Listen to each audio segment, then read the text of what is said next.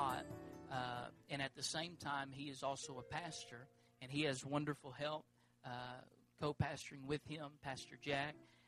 But I would like to say thank you to their church there in Fredericton, New Brunswick, for allowing their pastor to be a blessing all over the world.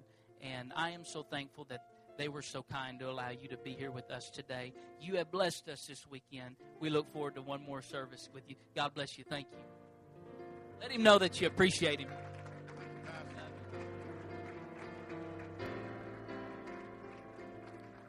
Amen. Praise the Lord, everybody. It's wonderful to be in church today. And I was looking over a quote. Somebody put a quote online a few days ago that I've heard many, many times before. And they were kind of, I think they were trying to tell us that we were kind of dumb for doing what we do on Sunday. They said kind of sarcastically, going to church doesn't make you a Christian any more than going to a garage makes you a car. Yeah, they got a point. I thought about that a while, and I thought, yeah, but what if you are a car? Then you'd go to a garage, especially if you needed maintenance, a checkup. Somebody, they said, well, if you needed a car wash and you were a car, you'd go get washed. So I'm glad to be in church today. I don't come to church because I have to or because somebody expects me to. I come to church because I'm wanting to serve God and do what's right. And God loves it when we get together. And so I'm really glad to be here with all of you today. And I do bring you greetings from the wonderful folks in Fredericton. They had a good service this morning. Pastor Jack preached, and I get to watch that on the webcast this morning before I came over here. And one of the exciting things that's happened recently for us, we had a couple there in their 60s, but we sent them as AIMers, Associates in Missions, to the country of China. And they were there for about 3 years, and then they've just come home within the last 2 months to look after her aging parents. Their names are David and Debbie. And while they were in Guangzhou, China, they not only started a church in Guangzhou, but they started one in Yunfu, China. And then they had another outreach in another city that the name escapes me. And even if I said it, I could just make up any word. You wouldn't know that it's not a Chinese city. Some of the names are so different to us. But Guangzhou is a beautiful city. I've been there once. And they, in 3 years, God sent them, a young couple from Colombia, South America, to go to China. They're on business, and they installed Pastor Jason and his wife before David and Debbie returned home. We just got the report that, and we had pictures this morning, 2 were baptized in Yunfu just this week in the name of Jesus, and 2 more going to be baptized in Guangzhou next Sunday in Jesus' name. And they don't have it nice like we do here.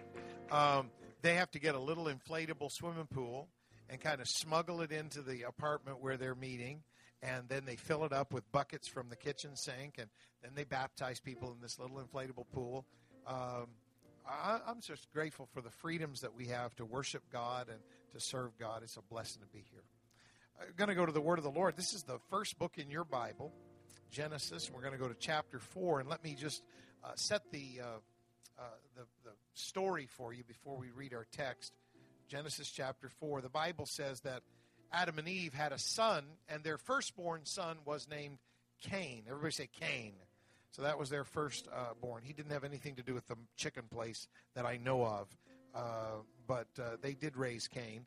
And then she had another son, and they called the second son Abel. And so the first son of Adam was named Cain, and the second son of Adam was named Abel.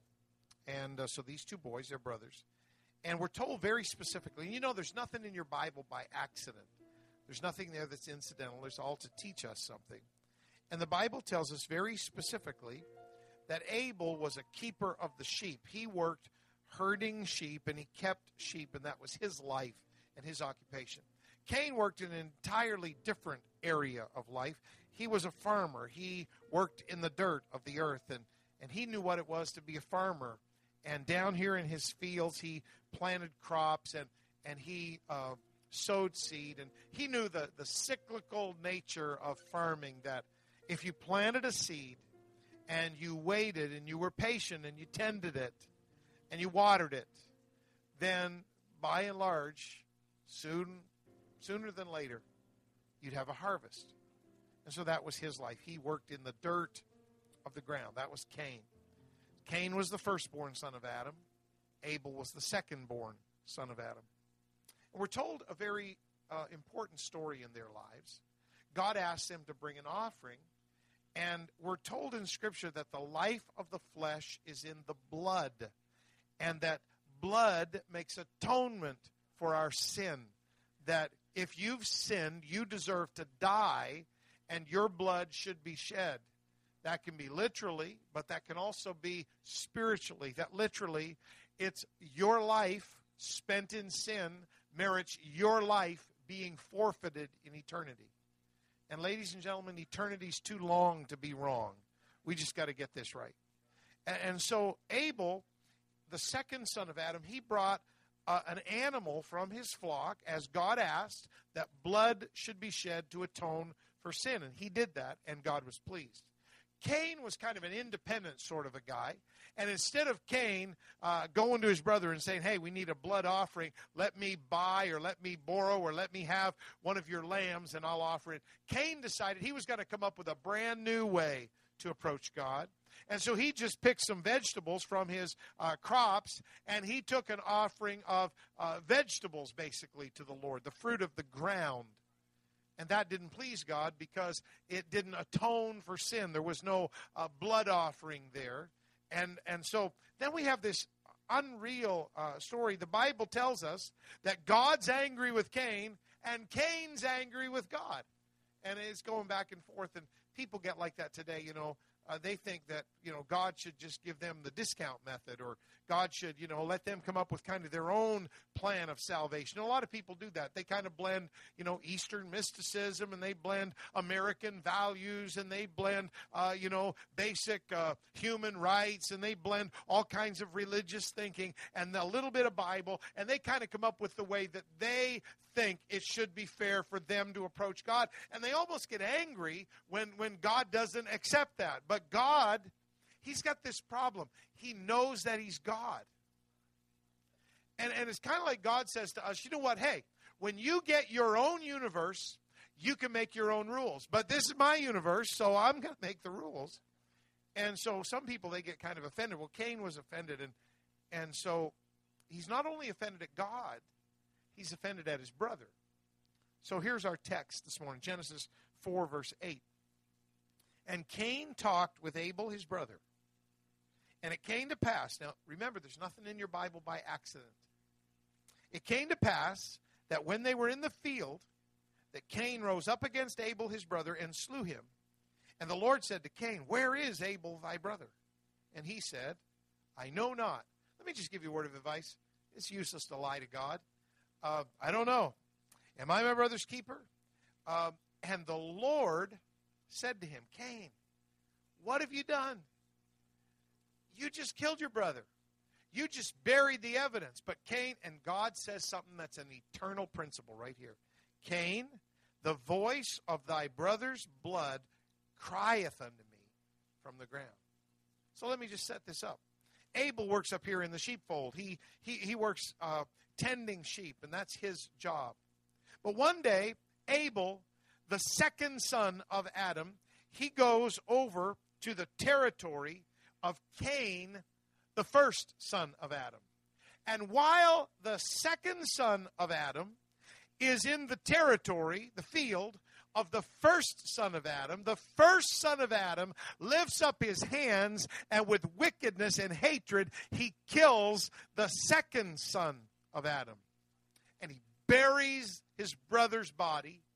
But what he doesn't understand is that blood has a certain power in the eyes of God. And so when Abel's blood, although he was dead and buried, when his blood began to seep out of his body and soak into the ground, all the evidence was hidden. Cain thought he had it covered. But the blood entered the ground, and God said, Cain, you don't understand. I can hear the voice of your brother's blood crying to me, and Cain, you're in trouble. Because Abel's blood, because it's innocent blood, his innocent blood has a voice, and it's crying to me. Now, with your human ear, you cannot hear blood, which is probably a good idea because you'd hear everybody's heartbeat and pulse and whatever. Be a little distracting. But if you go to your physician and your doctor takes an instrument called a stethoscope and they put it here or they put it here, they can hear your blood move, your pulse, your heartbeat. That's actually your blood coursing through your body, and they can hear the pulse of the blood. So you can't hear blood with your physical ear, but you take an instrument, you can hear blood move. But if you had the ear of God, God can hear blood talk. Blood has a voice. Now, we're going somewhere, and if you're a Bible reader, you probably already figured out where we're going. Cain is the first son of Adam. Do you know the Bible uses that term, the first Adam? Cain was the first son of Adam, and he was sinful.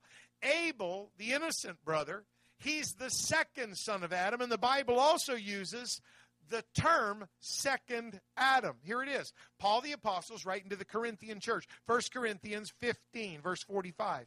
So it is written, the first man, Adam, was made a living soul. The first Adam was made a living soul. So that's like us. We are like the first Adam. We have a living soul. We have personality. Some of you have a funny personality. Some of you have a little bit of a weird personality. I don't know that. Nobody told me that. I'm just saying. And if you were offended by that, that's you, okay? So some of you have like a different temperament than others, and you have a different temperament than somebody else in your own family. We're the first Adam. We live, and we have a living soul. But the last Adam, or the second Adam, he was different than us. That's Jesus Christ. The last Adam was made a quickening spirit. Jesus was more than just another human being born, just another baby born. He was more than just another prophet or religious leader. He was more than just a good teacher or even a miracle worker. He was a quickening spirit. He was literally God, God's spirit in a body. That's what Jesus was. And so the Bible says, Paul said it in verse 45, he said the first man, Adam, he was made a living soul. That's us. But the last Adam, the second Adam, he was made a quickening spirit. And in case we didn't get it there, jump to verse 47, he says this. The first man, that's us. Everybody say, that's me. The first man is of the earth, and he's earthy. He's just carnal, and he's earthy. But the second man, in case you missed who he is the Lord from heaven. So in the opening chapter, this is so cool. In the opening chapters of your Bible, there's this story. And if you read it on the surface, it just looks like, fratricide, a brother killing his brother. But it's more than a murder. It's actually an event that happened. And God said, I'm going to use that event to show my people something. That someday there will be the second Adam. It'll be me robed in a body of flesh, and I'll leave heaven. I'll leave my territory, and I'll come to the territory of the first Adam. The first Adam, humanity, my creation, they were born in sin because Adam sold them into sin with his sin in the Garden of Eden. And so now every baby, no matter how cute or how precious they are, they have a sin nature born in them. The first Adam, he's of the earth and he's earthy. But someday, the second Adam is going to come from his territory. He's going to come to our territory. Now, here's what's sad about that story. That when Jesus came to our territory, the earth he'd created, the people he'd created, we took wicked hands, and the second Adam was killed by the first Adam. Jesus was crucified by his own creation. That's the sad part. But here's the glad part. When his blood came trickling down that rugged cross, when it hit this earth that had been cursed by sin, when his blood entered into the earth that he had created, that had been tainted by the devil and tainted by all the sins of humanity, when his blood came out of his body was killed. But Jesus was not just a man, so only his body was killed. There was part of Jesus that could not die, and that was the God part. And so when his blood entered into this earth, just like Abel's blood entered into the earth, God said, I can hear the blood talking. And I'm glad to stand here on a Sunday morning and say that the precious, sinless, powerful blood that was shed by Jesus Christ on the cross, it still has a voice, it's still talking, it's still speaking for me, and the voice of the blood says, I can be forgiven, and the voice of the blood says, I can be delivered, and the voice of the blood says, my addiction can be conquered, and the voice of the blood says, I can have a brand new life, because the blood that Jesus shed, it's still talking. That's an amazing thing. Now, how God set that up is amazing to me in the opening chapters of the Word of God. Abel died, killed by his own brother, and it's like his blood became his defense attorney. It began pleading his case. You know, the elders in our particular church, they taught us something when we were just really young.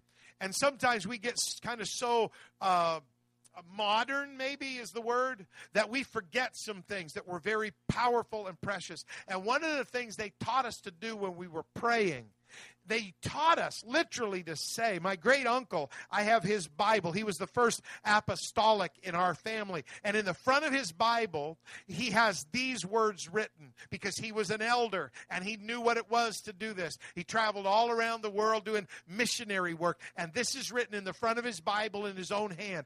When in danger, plead the blood. And that's what the elders taught us to do. They said, when you get in trouble and the devil's giving you grief, or there's a circumstance you don't understand, or you're fighting hell itself, here's what you need to do. It's not your strength that's going to win the day. It's not your muscles that are going to be able to fight the devil. You need something greater. But thank God Jesus shed sinless, perfect, powerful blood that cleanses sin and fights the devil. And so that's what they taught us. When you get in trouble, plead the blood. I had somebody tell me, maybe last year, they said, I don't like that. Plead the blood, plead blood. Sounds like we're begging. I just looked at them like they had two heads. It's not pleading the blood as in, I beg, I plead the blood. No. It's in the sense of a courtroom. When you are in trouble with the law, I'm not going to ask for a show of hands on that one.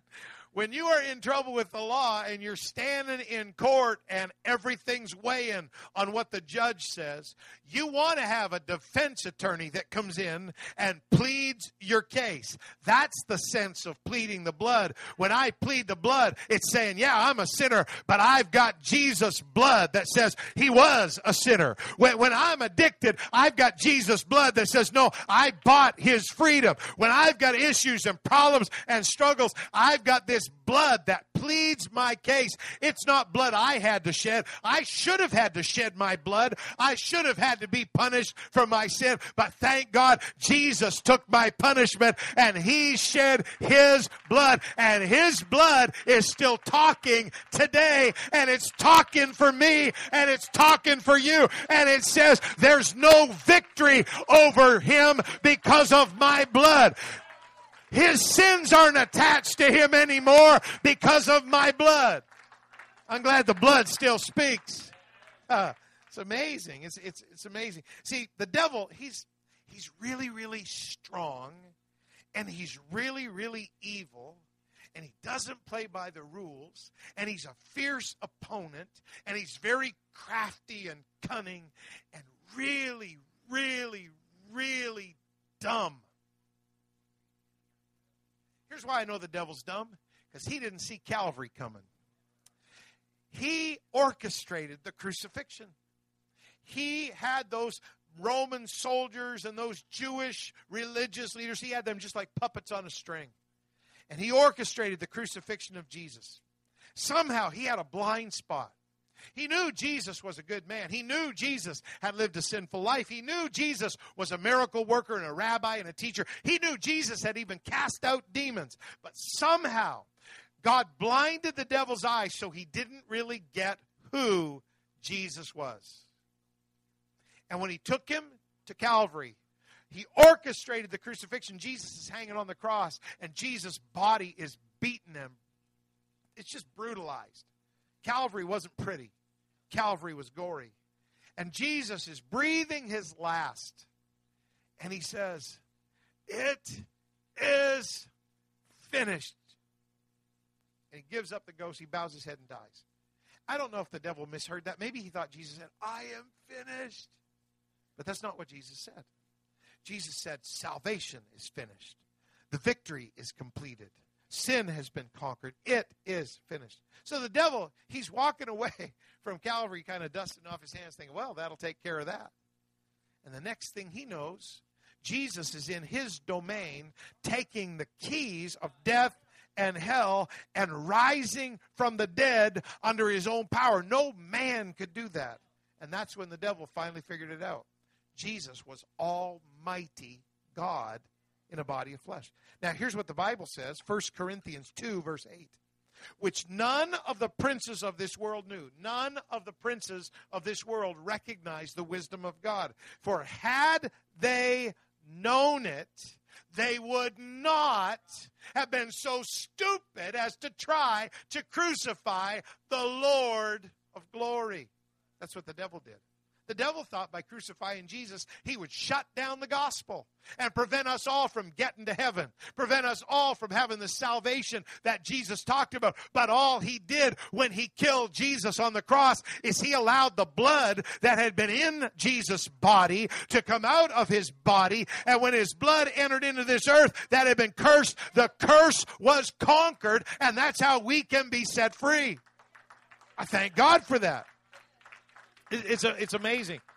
And this was powerful blood. Look at this. 1 Peter chapter 1, verse 18.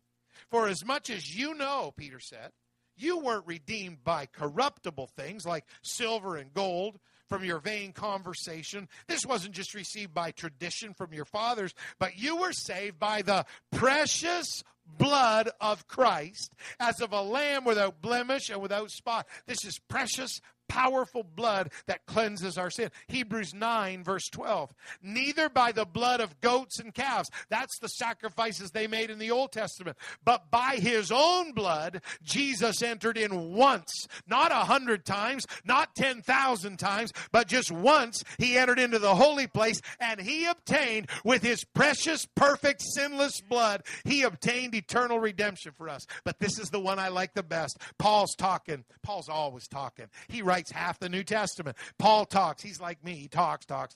Acts 20, verse 28. Take heed, therefore, unto yourselves and to all the flock over which the Holy Ghost has made you overseers. He's talking to some leaders. He said, now here's what you need to do, guys. Feed the church of God. Shepherd them and pastor them, because the church is the most valuable thing you could ever imagine. When God wanted a planet, he spoke it into existence. When God wanted a tree, he spoke it into existence. When God wanted oceans and fish, and when he wanted birds and animals, he spoke it into existence. But this church is different. It is the church that God purchased with his own blood. So, ladies and gentlemen, it's not this building, which is wonderful, but you're seated among the church of the living God. This is the only thing God ever had to buy. This is the only thing that was so valuable that God actually bought it with his perfect, sinless blood. That's why we sing, thank God for the blood that washes me as white as snow. That's why we get excited when we talk about Calvary. That's why we get excited when we talk about Jesus' sacrifice. And the good news is that the blood is still talking today. It's amazing. Look at this. Hebrews 11, verse 4.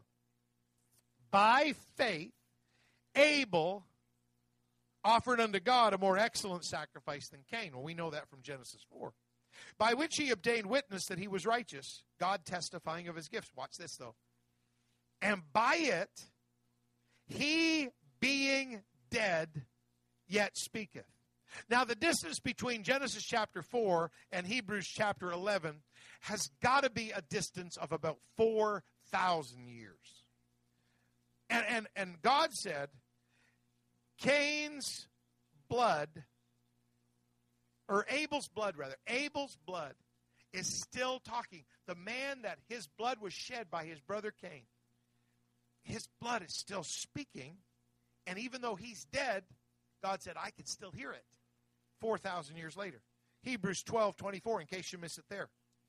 We haven't come to Abel, and we haven't come to Abraham, and we have come, Hebrews 12:24, we've come to Jesus, the mediator of the new covenant. Watch this. And we've come to his blood of sprinkling that speaketh better things than that of Abel. So just get the point.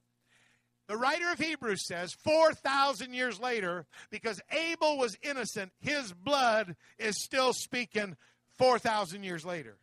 Now, Jesus was the Son of the living God. His blood was the blood of God. The Bible tells us that in Acts chapter 20. So if Abel's blood, just by virtue of being an innocent man, just by virtue of being a good man, if his blood could still be talking 4,000 years later, then Jesus was only crucified 2,000 years ago. How much more do you think his blood is still available to be our defense attorney today? It's amazing. It's amazing. So here's the point.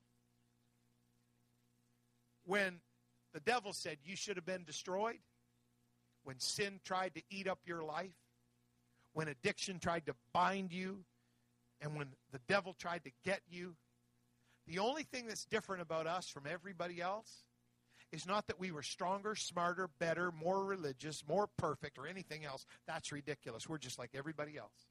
The only difference is, into my life, when I obeyed the gospel, the blood stepped between me and destruction, and the blood started talking for me. And the blood of Jesus Christ said, this is my child now, so sin, back off. Devil, back up. Addiction, you've got to go. Bondage, you've got to leave. So I'm here today, not because I'm so perfect. I'm here because he's perfect. I'm not here because I'm righteous. I'm here because he's righteous. I'm not even here because I'm good. I'm here because God is good, and the blood of Jesus talks for me. And when judgment said I should have been destroyed, the blood got in between me and judgment and said, this one is mine. If the blood hadn't spoken for some of us, we wouldn't even be here. Some of us would be in rehab. Some of us would be in the hospital. Some of us would be in the mortuary or the cemetery if the blood hadn't got between us. And so we know what this is about. Some of us, it was a near car wreck, but at the last second we said, Jesus, and the blood stepped in between us and certain death. Some of us, it was a disease, but somebody prayed the prayer of faith, and we're here today worshiping God because the blood said, I'm a healer. The blood said, I'm a deliverer. The blood talks for me today. The psalmist said in Psalm 124, verse 2, he said, if it had not been for the Lord who was on our side, the enemy would have played gotcha with you for the rest of your life, but the Lord was on your side, so he couldn't do it. It's amazing. Let me come to a close. This is really important, I think. Cain was a tiller of the ground. He was a farmer. He spent his whole life working in the dirt, digging and planting and sowing seed and waiting and tending and hoping for rain. And he knew that if he planted in that ground, eventually, if he was patient, he'd get a harvest. He'd get a crop. He knew that. That was his whole life. And that was always the way it worked. Year in, year out. Plant the crop, tend the seed, be patient, and you'll get your harvest. And it worked that way for Cain until the fateful day that the first son of Adam lifted up his hands and killed the second son of Adam. And when Cain killed his brother Abel and buried his body in the ground to hide the evidence, and when Abel's innocent blood seeped out into the ground, God said, Cain, Here's what he said. You can read it. Genesis 4. He said, no more will this ground yield to you its strength. And so Cain became a vagabond, moving from one place to another, to another, to another, looking for a place to farm because that ground was now cursed. Not by sin, but it was cursed to him. The curse had transferred over to him, and he could plant all the seed he wanted. He could tend all the crops he wanted, but what had worked before in that ground would no longer work anymore because the blood had entered the ground. Let me tell you something. This ground... See, we came from the earth too. God created us from the earth. This ground, the devil used to be able to sow a seed, to just put a temptation in front of me, to just plant a thought in my mind. And I was so addicted, and I was so bound, and I was so sinful. And don't look at me religious, you were too. And we just followed right after that. And the devil, he was just patient. He said, I planted the seed. I'm just going to wait for the harvest. And boy, for some of us, the harvest almost killed us. For some of us, the harvest was destruction. For some of us, it was addiction. For some of us, it was bondage. For some of us, it was hatred and animosity and strife and all kinds of sorrow in our lives. And the devil just stands back gloating because he knows if he can get the seed into your life early enough, all he has to do is wait, and you'll destroy yourself with the crop that he planted in your life. And so for the devil, it's just a waiting game for him.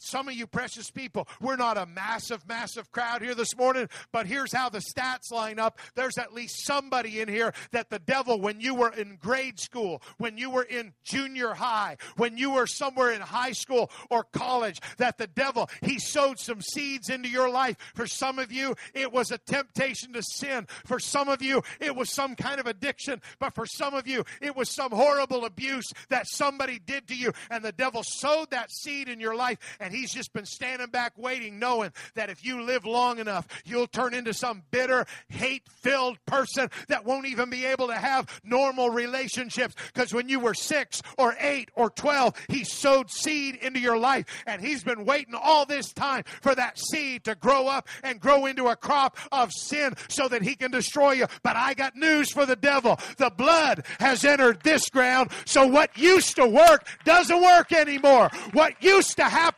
doesn't happen anymore. What used to hold me bound, it doesn't hold me bound anymore. And if that's you this morning, you owe a debt of praise to God because the blood still speaks for us.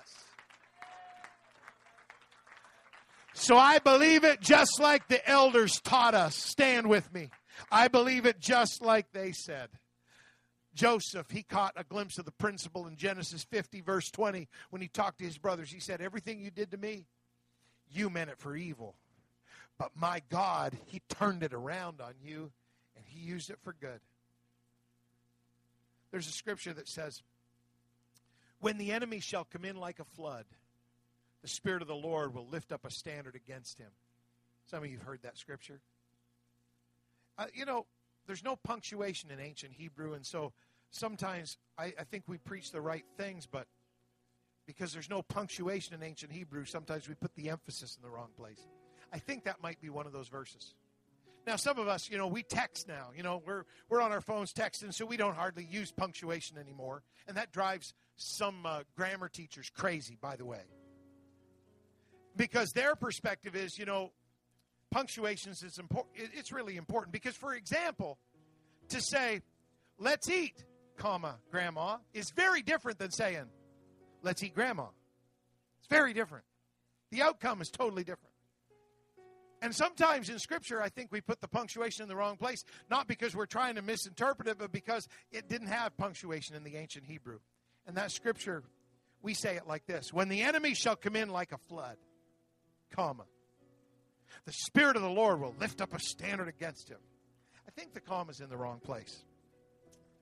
I think it should be read like this: when the enemy shall come in, comma, like a flood, the Spirit of the Lord will lift up a standard against him. See, the flood is not on the devil's side. The flood's on your side. The name of Jesus is not on the devil's side. The name is on your side. The blood is not on the devil's side. The blood is on our side. The Spirit of God in the Bible, they're not on the devil's side. They're on our side. And so who is it this morning that you need the blood to speak for you? You need the blood to speak a healing or a delivering word into your life. That's here for you this morning. Now, I don't know all of your customs here, and I'm finished, but I would like it if you would just reach over to somebody standing next to you, and whatever's comfortable. I'm not trying to, get in your face or your space, but if you just put your hand on their shoulder or maybe take them by the hand if that feels more natural. It doesn't even matter if you know their name. We're just connecting as believers here.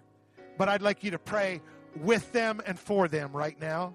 Because you don't know, even if you know them, even if they're part of your family, you may not know what they're facing in their heart of hearts. But the blood of Jesus is here. And God knows. And God, better than that, He can fix it. Right now, Jesus, I pray for every life that is here. Right now, Jesus, I pray for every family that is present. Right now, Jesus, I pray that the blood that's been speaking for so many years, 2,000 years, that blood would speak for someone today, and that blood would say, I am the Lord that healeth thee. That blood would speak to addiction and bondage and sickness and depression. That blood would speak to strife. That blood would speak to stress. That blood would speak to sin itself and say, you meant it for evil, but God is going to use it for good. God's going to turn this into a testimony of His grace. I pray that in Jesus' name this morning. I pray that in Jesus' name.